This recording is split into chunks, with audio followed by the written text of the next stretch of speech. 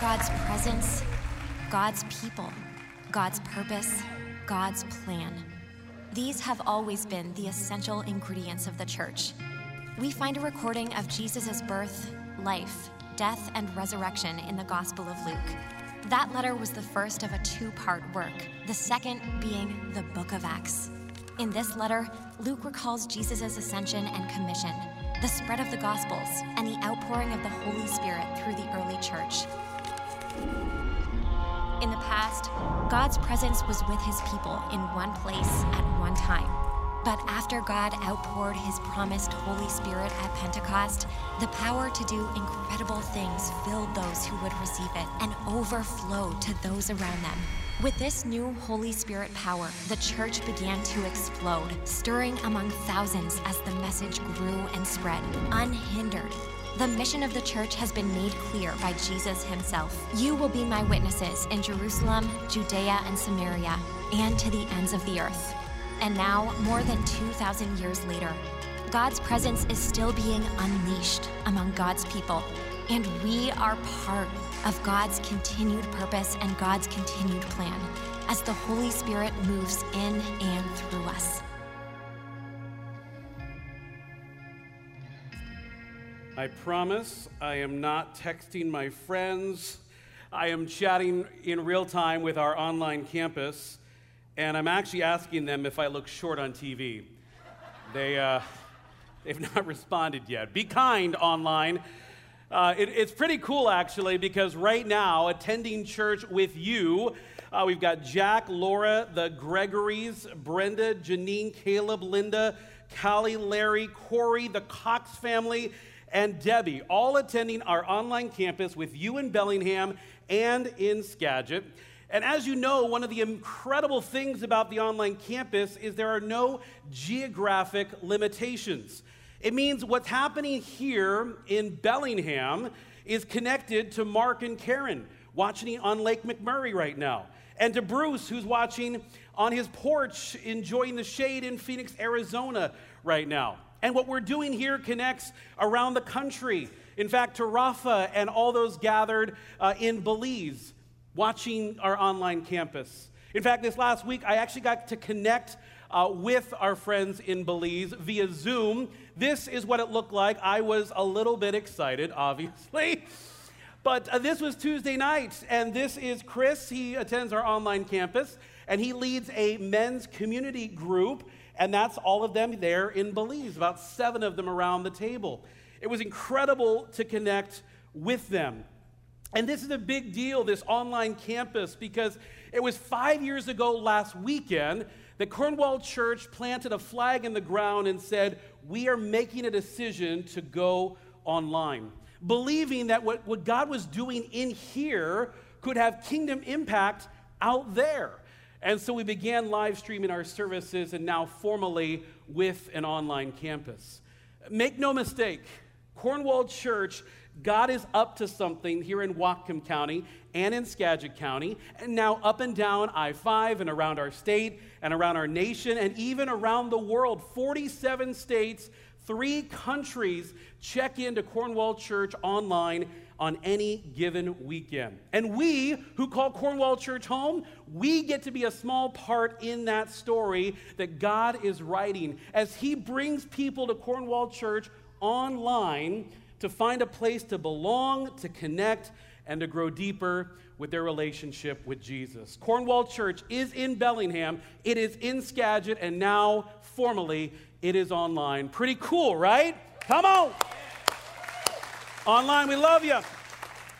Well, I am excited to be here. I looked at the calendar this week and realized it is already mid-July, and so you or your kids have likely said one of 2 summertime phrases. 1, I'm bored, or 2, it's too hot. Likely one of the 2. I love summertime.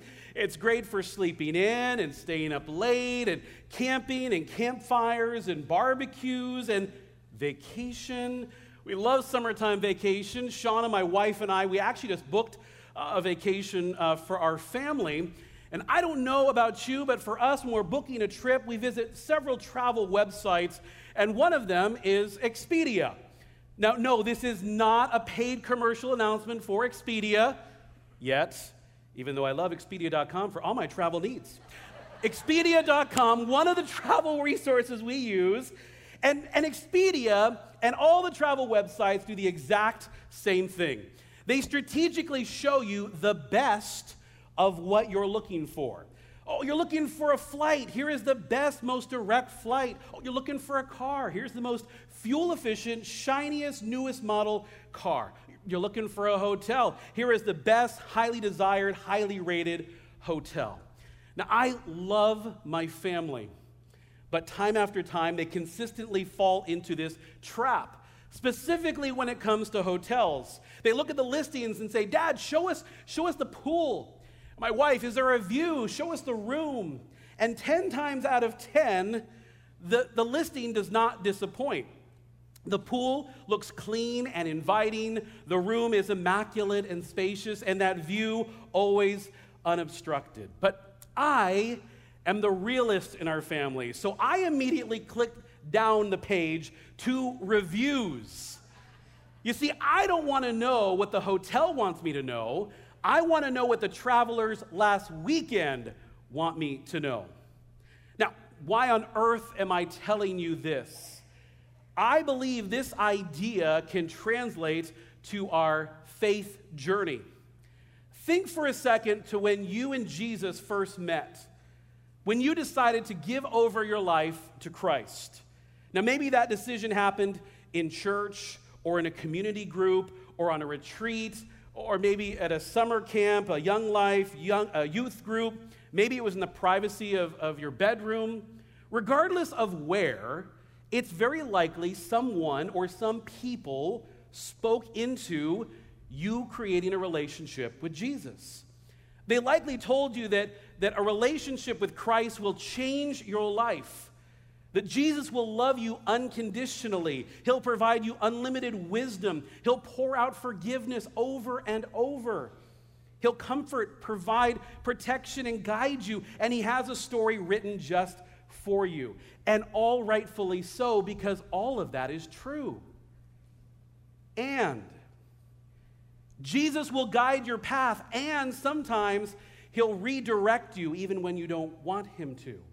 Jesus will provide comfort for you, and sometimes he'll shove you into spaces of extreme discomfort. Jesus will love you unconditionally, and at the same time, he will call you to love the unlovable. And Jesus will hear every prayer you say, and sometimes his response back will be silence.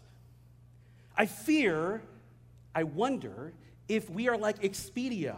We're quick to share the good, the highlights, what's great about a relationship with Jesus without clicking over to page 2.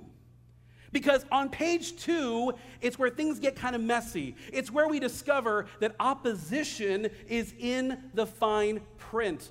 Opposition in our faith is in the fine print. And understanding that truth means we understand that that is non-negotiable. It's not optional. It is included with your membership in the family of God. You see, we don't get to enjoy the blessing of God's love and forgiveness and faithfulness over here and leave the opposition we might face to our faith over here. As Pastor Kip might say, if you get anything from this message, get this: you will face opposition if you follow Jesus. Now, I know this is not a real pick-me-up way to start the message. So let me offer this encouragement. This opposition I'm speaking of, this persecution we're talking about, it is nothing new. It's nothing new. What has been said to you has been said before. What's been mocked about your faith has been mocked before. What's been questioned has been questioned before. It's classic Ecclesiastes 1:9. What has been will be again. What's been done will be done again. Why? There is nothing new under the sun. In other words, whatever you have faced, you will face again. There is nothing new. Paul would know this. Paul, who is Saul, who we'll hear about next week, but in our case, he's Paul because he's writing to Timothy. Anyway, he would write this encouragement: Timothy, you know all about my teaching, my way of life, my purpose, my faith, patience, love, and endurance. Timothy, you know this about me. It's in my DNA. And because of that, he goes on, everyone who wants to live a godly life in Christ, Jesus, will be persecuted. Key words, everyone, no one's exempt, will what? Will be persecuted. Timothy knew this, either having seen Paul be persecuted, opposed firsthand, or hearing about it secondhand. But Paul is making a case of certainty. He's saying, because of this, my life, my love, my faith, my purpose, the race I run, because of this, then I can expect this: persecution, opposition, challenges, hurdles, setbacks, valleys. And he's saying, hey, guess what, Timothy? You too can expect the same. He says, you will be. Opposition is part of a faith with Jesus.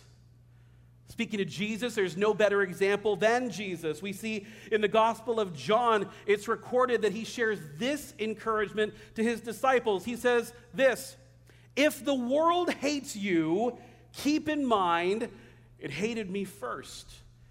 This isn't Jesus hanging around the guys going, oh yeah, you think the world hates you? Guess what? They hated me more. This is a non-competitive statement. It's actually the opposite. He's trying to affirm to them, long after I'm gone from you physically, be mindful of this. When the world turns on you, when the world questions you, when the world hates you, know they opposed me first. I know what it feels like. I know how you'll feel. I'm with you. I'm in the boat.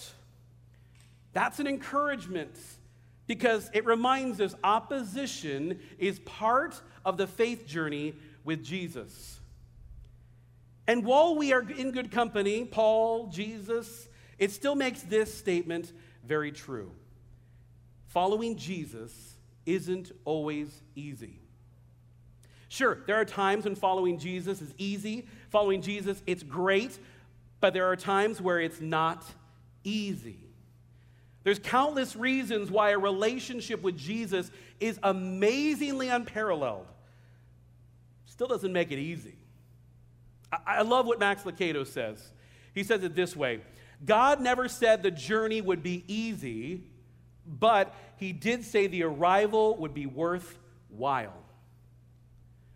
If you've run an Ironman before, I've got a friend who trained long and hard for an Ironman.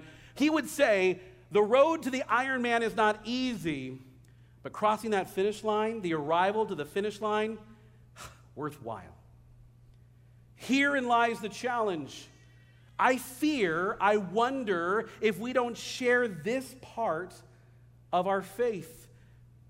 I wonder if we don't share that a life in Christ will have opposition. There will be storms. There will be valley moments. In fact, a Barna study asked mature Christ followers, why not? Why didn't you share this when sharing your faith with others? Some of the top responses included, I feel like it would be a downer. Or someone else, I felt like it would scare someone away from making a decision to follow Christ. Barna then turned around and asked a group of new Christians, people that had just made the decision to follow Jesus, and asked them if they would want to have known about the opposition they might face as a follower of Christ. Overwhelmingly, they said yes. Their answers included, it would have better prepared me. It would have given me the full picture. It would have helped me hold tighter to Jesus. Or this, it would have made me less unshakable as a new Christian. Last week, Pastor Kip referenced Pastor Chris Brown when he said, great obedience brings great opposition. I don't know about you, but I underlined it, circled it, put stars next to it, because that is a beautiful reminder of what comes with following Jesus. Great obedience brings great opposition. I mean, on its own, you're not going to get many people to sign up for that.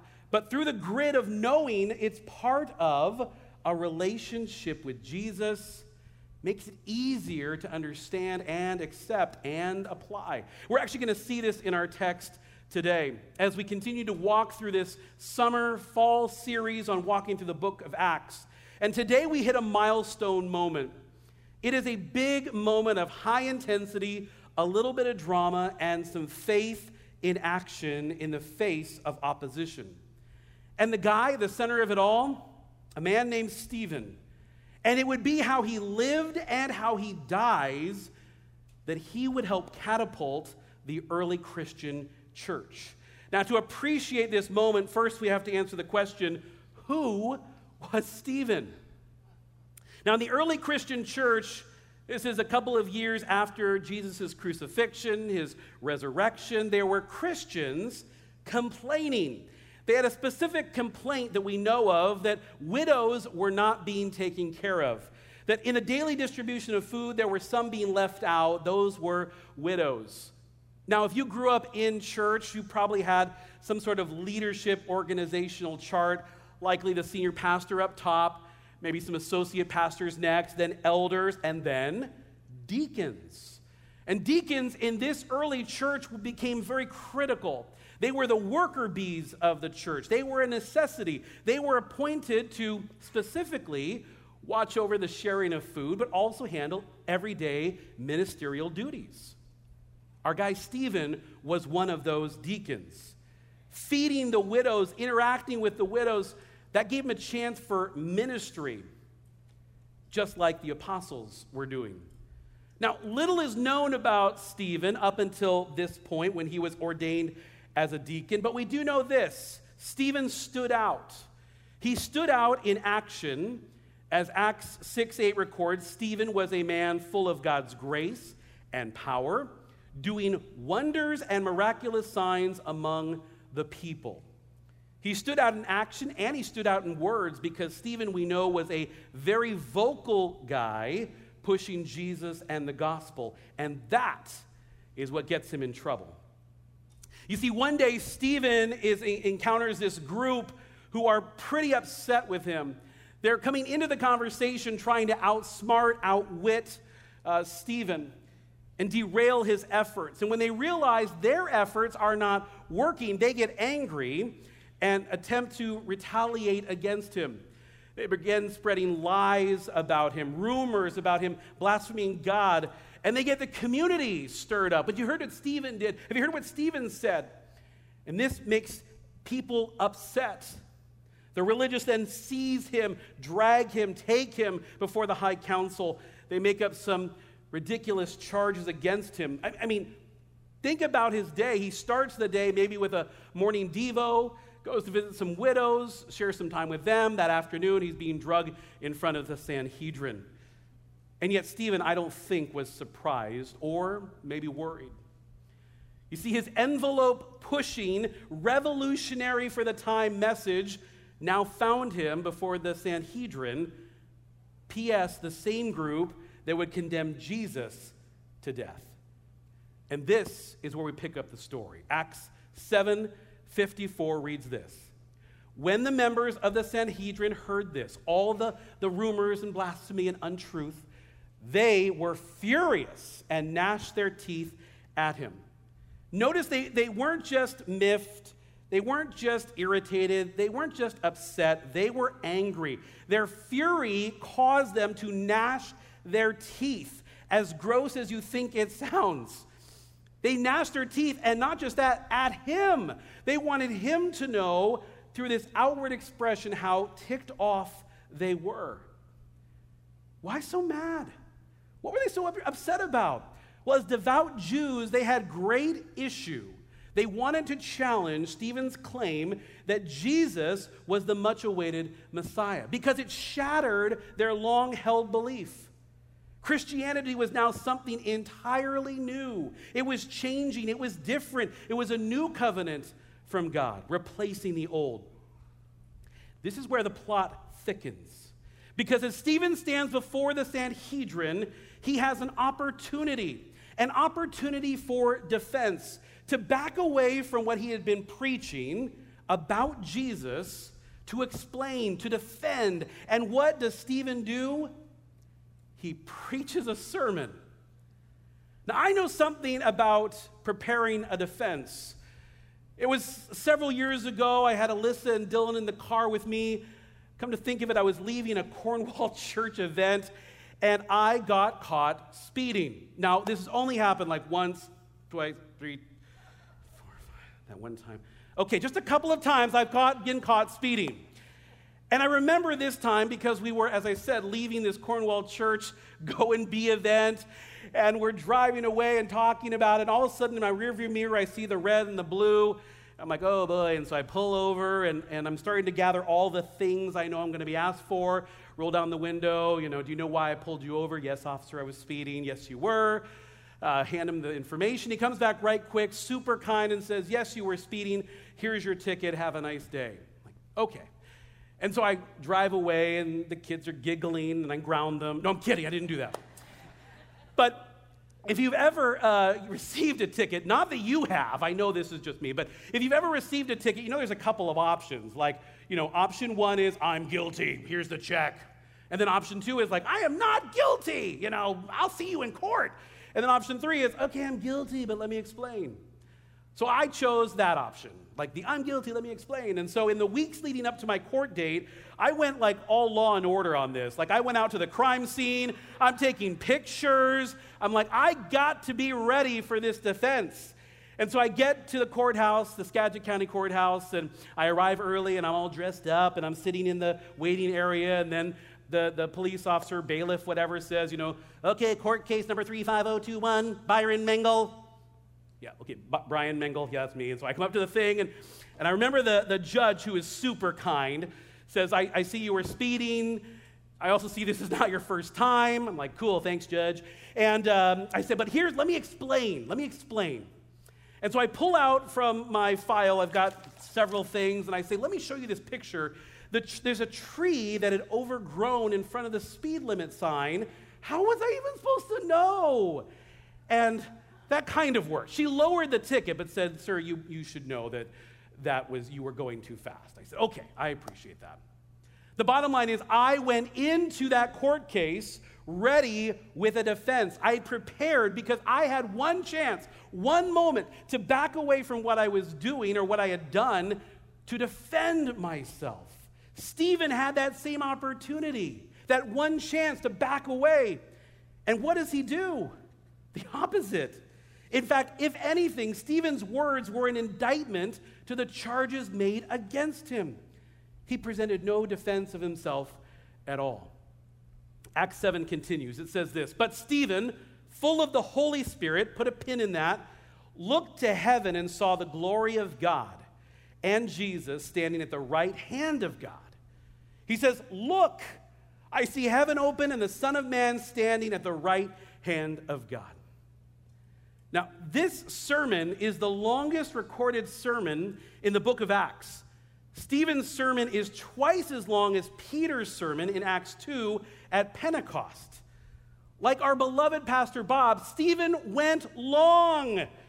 But also like Bob, it was jam-packed with goodness, with truth, with a summation of Scripture, with quotations from the Old Testament.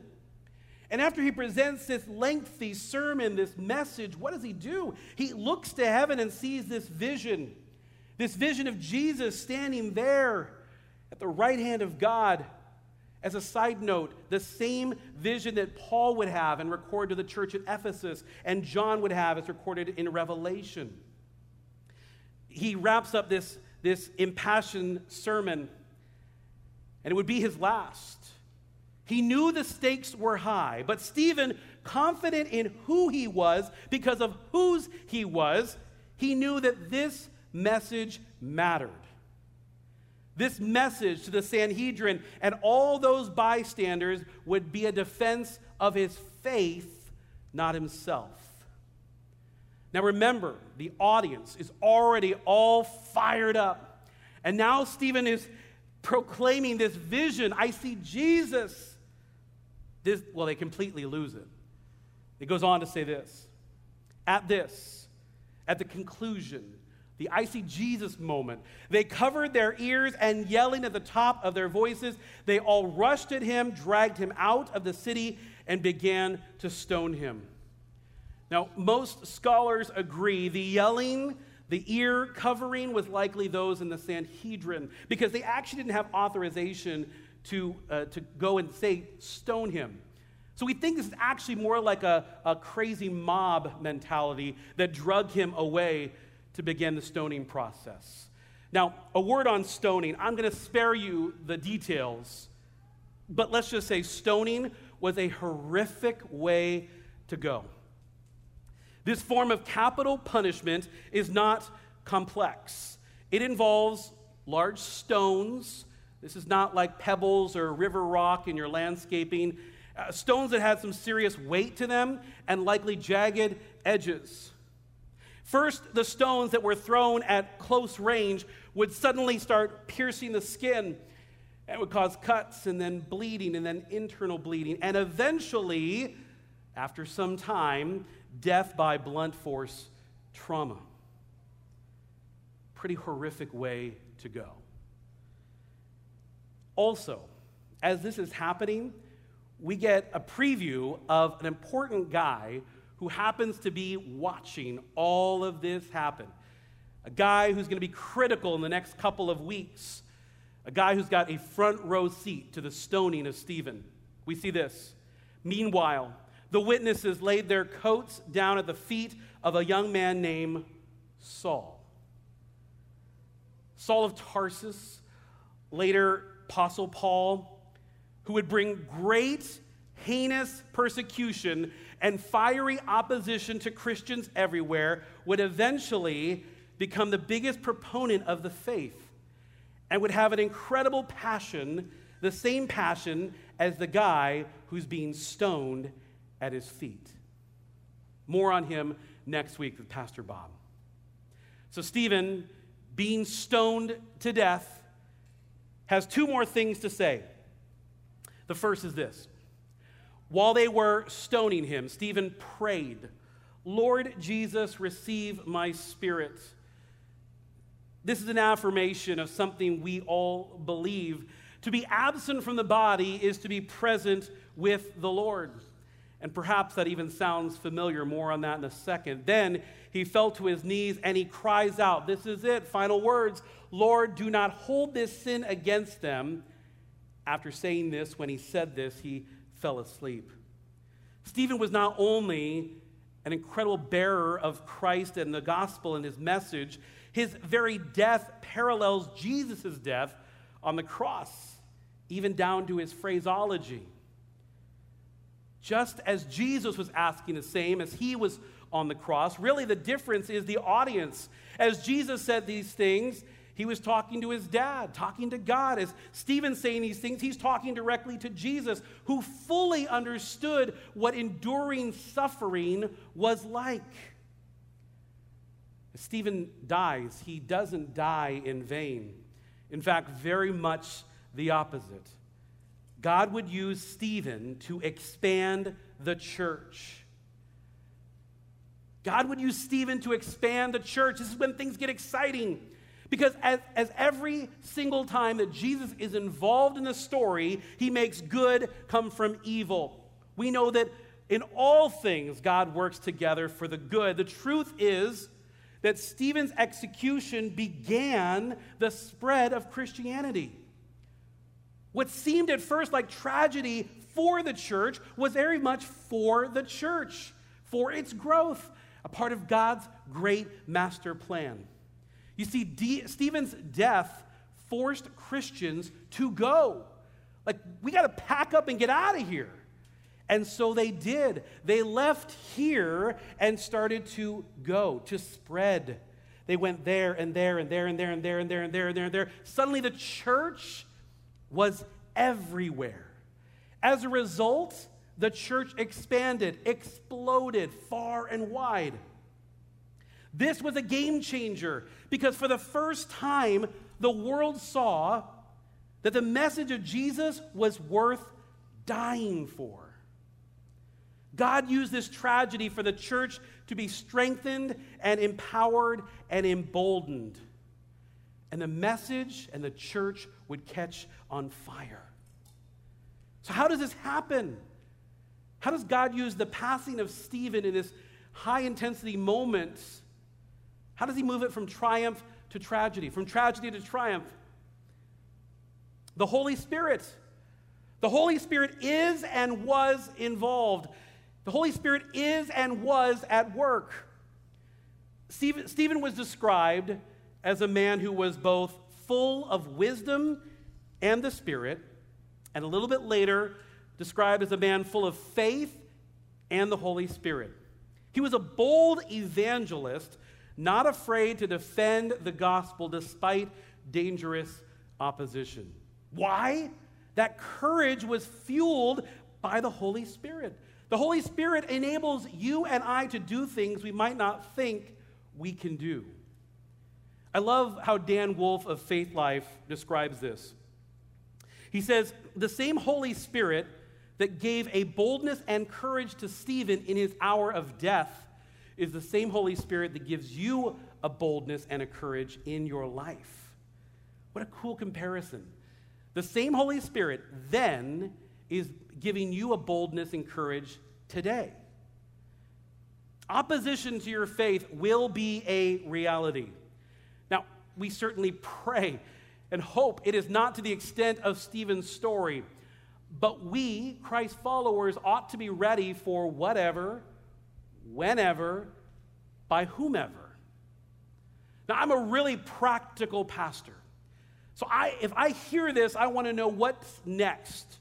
How do I take this from Sunday into Monday? And I think this is the challenge. It's know your why. Know your why. And not just a mental knowing of why. It has to be here. You have to know your why here. It's a gnosko kind of knowing. The Greek word gnosko simply means to know deeply. It's not a casual knowing. It is a passionate knowing. It's critical for a Christ follower to know the why. Why do you follow Jesus?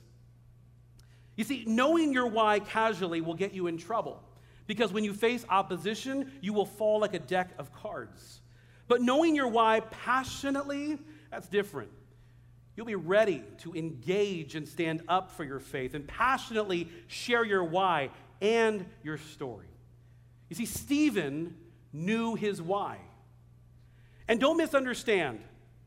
Knowing your why does not mean you have to have a theological degree or an apologetics class or one-on-one sessions with Pastor Bob.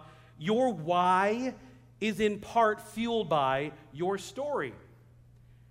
And here's the great thing. No one can dispute your story. No one can dispute your story. At some point in your life, you've probably heard that you should have a 3-minute elevator speech ready. P.S. What elevator on the planet takes 3 minutes to ride? I digress. You're supposed to have a 3-minute elevator speech ready so that in the off chance you find yourself in an elevator with your company's CEO or general manager, you've got those 3 minutes to pitch big ideas or your placement in the company or ask for a raise or a new vision for your business. I would say the same idea translates here.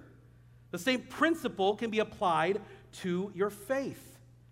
1 Peter reminds us quite clearly, always be prepared to give an answer to anyone who asks for the reason for the hope you have. Always, anytime, be prepared for what? To give an answer. To whom? Anyone that asks about what? The hope that I have. Be prepared with your why and include your story, because no one can oppose your story. Jesus didn't show up like that. Yeah, right, Jesus answered that prayer. Jesus did that for you. Yeah, I don't believe it. Well, it's true. And I know. No one can dispute your story. You see, those that will oppose you, and they will, those that oppose you, they can go blue in the face talking about the church or beliefs or apologetics or your faith or this or that, but no one can oppose your story. what Jesus has done for you. So be sure to share the blessings. What's so great about your faith and your journey with Jesus? But don't just show the room with the unobstructed view. Show the challenges too. Tell about the valleys. Get into the ugly details. I think our faith becomes very real and very tangible and really relatable when we become transparent. So, church, embrace opposition. Know that it's coming, and know that God, through His Holy Spirit, will be there when you share your why and you share your story. And when opposition comes your way, when you have your Stephen-like moment, then think ABC. This is how we'll close. ABC, be assured, bold, and courageous. When you face that moment of opposition for the faith in Jesus that you've got, A, be assured. Be assured that many have gone before you. They've endured the persecution that you are facing. They have had opposition for their faith like you. Physically, mentally, spiritually, emotionally, you are not alone. And be assured the Holy Spirit is with you. Then be bold. It's been said that to be bold takes a step. So step into those conversations. Don't shy away from tension. We are not called to sit comfortably in our faith on the sideline. We are called to stand up and speak with a boldness.